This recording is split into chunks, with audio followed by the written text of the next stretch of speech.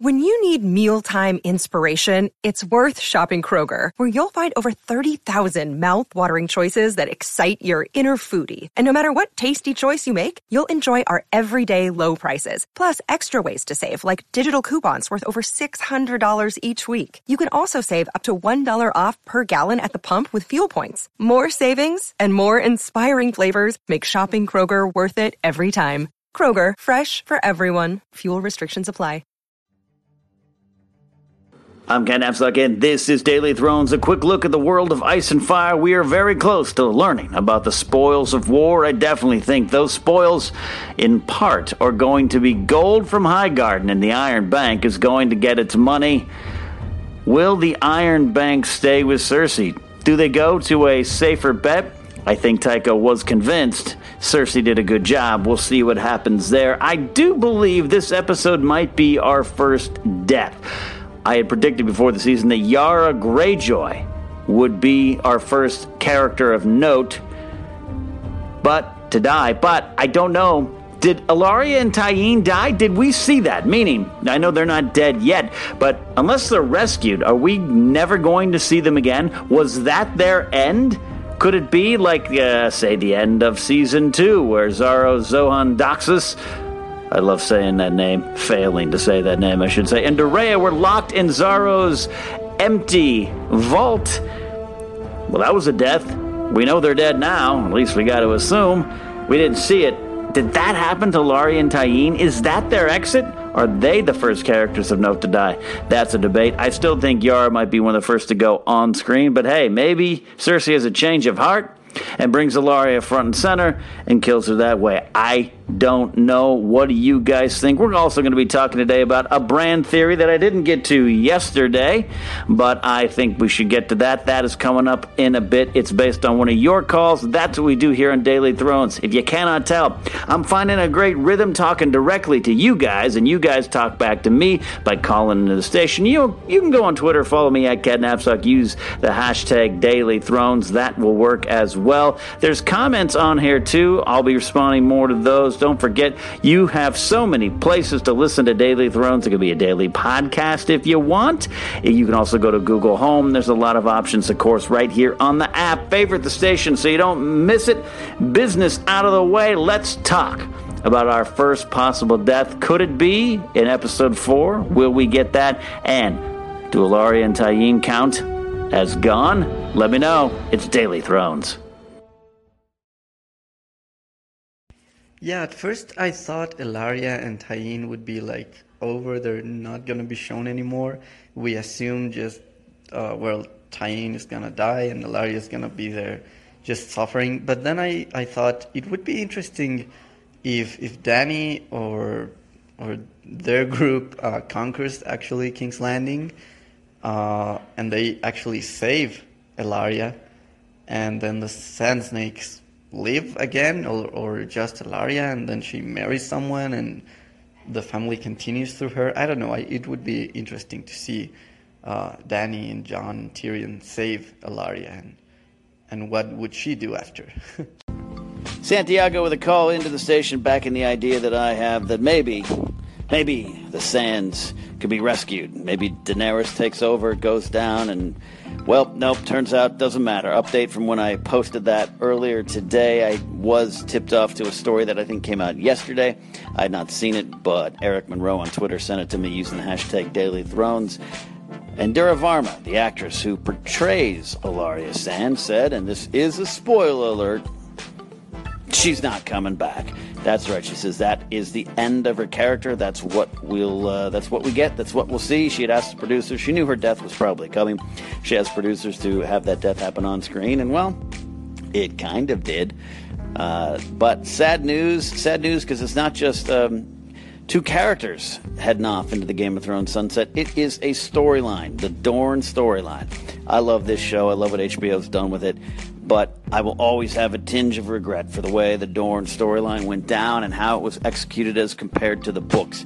It's much more fascinating in the books with much more interesting and intriguing characters and subplots and moments, and we just didn't get to it. A lot of things don't translate from book to screen. A lot of things don't make their way from book to screen, and I'm okay with that. Again, this is still my all-time favorite show, with apologies to Gilligan's Island, but Dorne, it never quite hit, and that seems like all she wrote.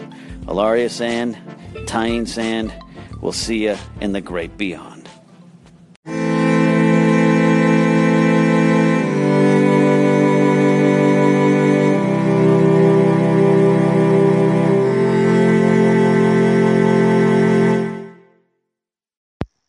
I just wanted to mention that call-in by 3 cocktail questions, that's actually a really good point.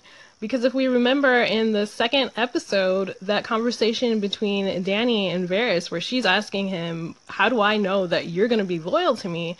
Is that a clue for something down the road? Does this have anything to do with the misinformation that Tyrion's not having? That's actually, it'll be interesting to see how that plays out. 2 callers agreeing here on Daily Thrones. That's what we love. Kevin over 3 cocktail questions talking about all eyes maybe needing to be on Varys. And maybe some of Tyrion's failings have to do with Varys. Is he withholding with information, or is he just failing at his job as the Master of Whispers now for Daenerys Targaryen? He's the spider. He's supposed to know things. He's not following troop movements. He has very little information either at his disposal, or he's not giving it up. Especially when you compare it to what he used to know, what he used to have. He used to be in King's Landing and know the inner workings of what's going on in Essos. I like Varys. I think he is loyal to Dany still. I don't think he is the traitor or a traitor. We don't know if Dany does have a traitor. It would seem so. But I think this idea of all eyes being on Varys is something to watch. We know he can't be trusted, but we've always thought he's had somewhat of a good heart. At least I took it. Yes, he is loyal to the realm, but I believed him when he said he was loyal to Dany. But maybe that's why I wouldn't be a good lord or ruler in Westeros. More on Varys and the potential of him changing sides or being bad or just being the spider. I'm here with Mark Riley of Collider Video and the movie Trivia Schmodown and a lot of other things. Mark, you were hearing me broadcast about Varys, and you say you trust him. I do trust him. He is somebody that he said he does it for the people. And, something about his speech seemed very sincere. I believed him. I did believe him. Call it a good actor. Maybe an actor in the actual story. You mean Varys, who is a good actor, and Conleth Hill, who is the great actor? Yeah, absolutely. Exactly. All of the above. Check those boxes. But it's always the little quiet scenes, and that scene pulled back a lot about his character, and I thought, again, very sincere what he said to Daenerys. And Daenerys took it, she considered it, and then she said, okay, but I will cut you. Right. If you betray me. Right. I wouldn't F with Daenerys. She's got dragons. That's the thing. If Varys is being motivated by fear of being burned by a dragon or eaten by a dragon or all of the above by a dragon, I could see him lying right now. He's not going to be like, oh, that's right, I'm betraying you. But yeah, I'm with you. I believe there's some sincerity, and that's part of Varys' journey as a character. I think so, and let me tell you something. If you came to me and said, we're going to take over the world and I have these 3 dragons, I'm joining you right away. And I'm going to play my cards correctly to be on the winning side. That's just my 2 cents. Your 2 cents is worth a lot. I agree with it, but we'll see. What do you guys think? Is Varys going to turn on Dany, or has he already, or is he just to blame for doing a bad job? Hey there. Something very interesting, at least what I think is interesting. I actually don't think that Euron will even hear about the White Walkers. I honestly don't think that he'll be around long enough for him to find out. This also ties back to the whole Tyrion failing thing. I think in the next episode, or at least the 5th episode, he will kind of like realize that and come up with some new master plan that nobody kind of sees coming, and he just pretty much wipes out Euron before Euron even gets the chance to hear about the White Walkers. So yeah, that was it. Greetings from Belgium. I'll talk to you soon. Hey Ken, Kevin Ross. Yeah, back in the 80s, both you and I can remember a president, his name was Ronald Reagan, who had a little saying that he used to go by, which was trust your friends, but verify. And I'm afraid that's where we find ourselves with Varys. I believe Varys' motives are pure for the people. But remember, he had this little conversation with Melisandre, and once common people get a little taste of power, it's like the lion tasting meat for the first time. You've got to trust Varys' information or his ability that he's not providing any, and you've got to verify why Varys is either holding back or why Varys is not providing accurate information. I mean, this is war. Things can happen. It may not be Varys' fault, but we have to trust and verify Varys. Thanks.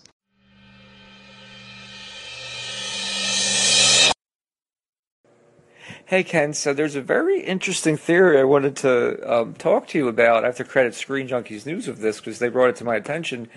There's a theory going around if Bran is actually the Three-Eyed Raven, period, meaning the old man that we saw in the Season 4 finale, and the part was later recast, of course, in Season 6, that is actually Bran. Do you think that's possible? That, he's basically just talking to his younger self, and the whole time it's just the same character? Kind of fascinating. I'm not sure. I guess I maybe could believe that. All right, Eric's got this theory that other people have been starting to float around. It's picking up some steam that we believe Bran Stark, and a lot of us believe for a while that he is more than even he knows. He is the three-eyed raven, three-eyed crow in the books, and as it would appear on the show, just on the surface, he took over that job. He took it over from the previous three-eyed raven. Max von Sydow came in and played that role in Season 6, a different actor at the end of Season 4. But the thought going around is that, well, maybe that was Bran. Maybe that was old Bran.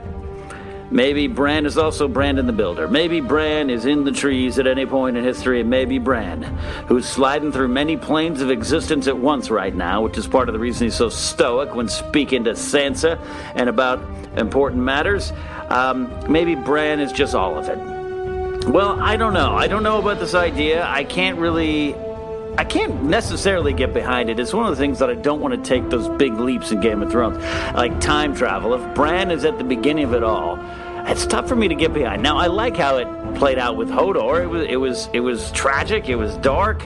It was sad. It was all those things, and I bought into that. So maybe I could get behind some of these theories. But I believe the Three-Eyed Raven is who we've all studied up on him to be, Brynden Rivers, the Blood Raven, a Targaryen bastard who went to the Wall, became Lord Commander, goes north, disappears, and becomes the Three-Eyed Raven. That's who I want the Three-Eyed Raven to be. So if it turns out it's not, I'd be slightly disappointed, I'll be honest. Now, I wonder if there's going to be a difference in the show to book. I could see in the book Bran being Bran and being something totally different. But on the show, when things are cut, things are moved past, maybe Bran, it'd just be easier to say, that's Bran too. Who's Brynden Rivers? Don't worry about it. The Blood Raven does not exist. That is Bran. I don't know. It could be one of the only times that, along with like the Dorne storyline, that I would disagree with the show. I don't know. Am I off base? I want you guys to let me know. What do you think Bran is? Who do you think Bran is? What's your theories? And if Bran is truly all these people, or he is factored in all through the time, if it's him whispering through time into the Mad King's ears, burned them all, if it's him building the wall, if it's all these things, is it too much? Is it just right? Is it what we're bargaining for and what we're paying for when you buy this ticket into this fantasy sci-fi world of Song of Ice and Fire? Or should Bran just be Bran and Brynden Rivers just be the Blood Raven? You guys let me know here on Daily Thrones. Hey Ken, I just wanted to call in and give you a big thank you for doing Daily Thrones here on Anchor. I've been home for about a year, suffering from a traumatic brain injury, and this station has given me the feeling that I'm still engaged, that I can talk to other people who care about this show and the content as much as I do, and call in to you and have you talk about something that I said. You know, it just means an absolute ton to me. So to all the people that I've interacted with on here who, you know, share ideas, argue against them, it's all fun. So thank you all so much. And Ken, I can't thank you enough, man. Between this and everything else that I watch you on, you're a light in a dark place for me. So thanks. Have a great day.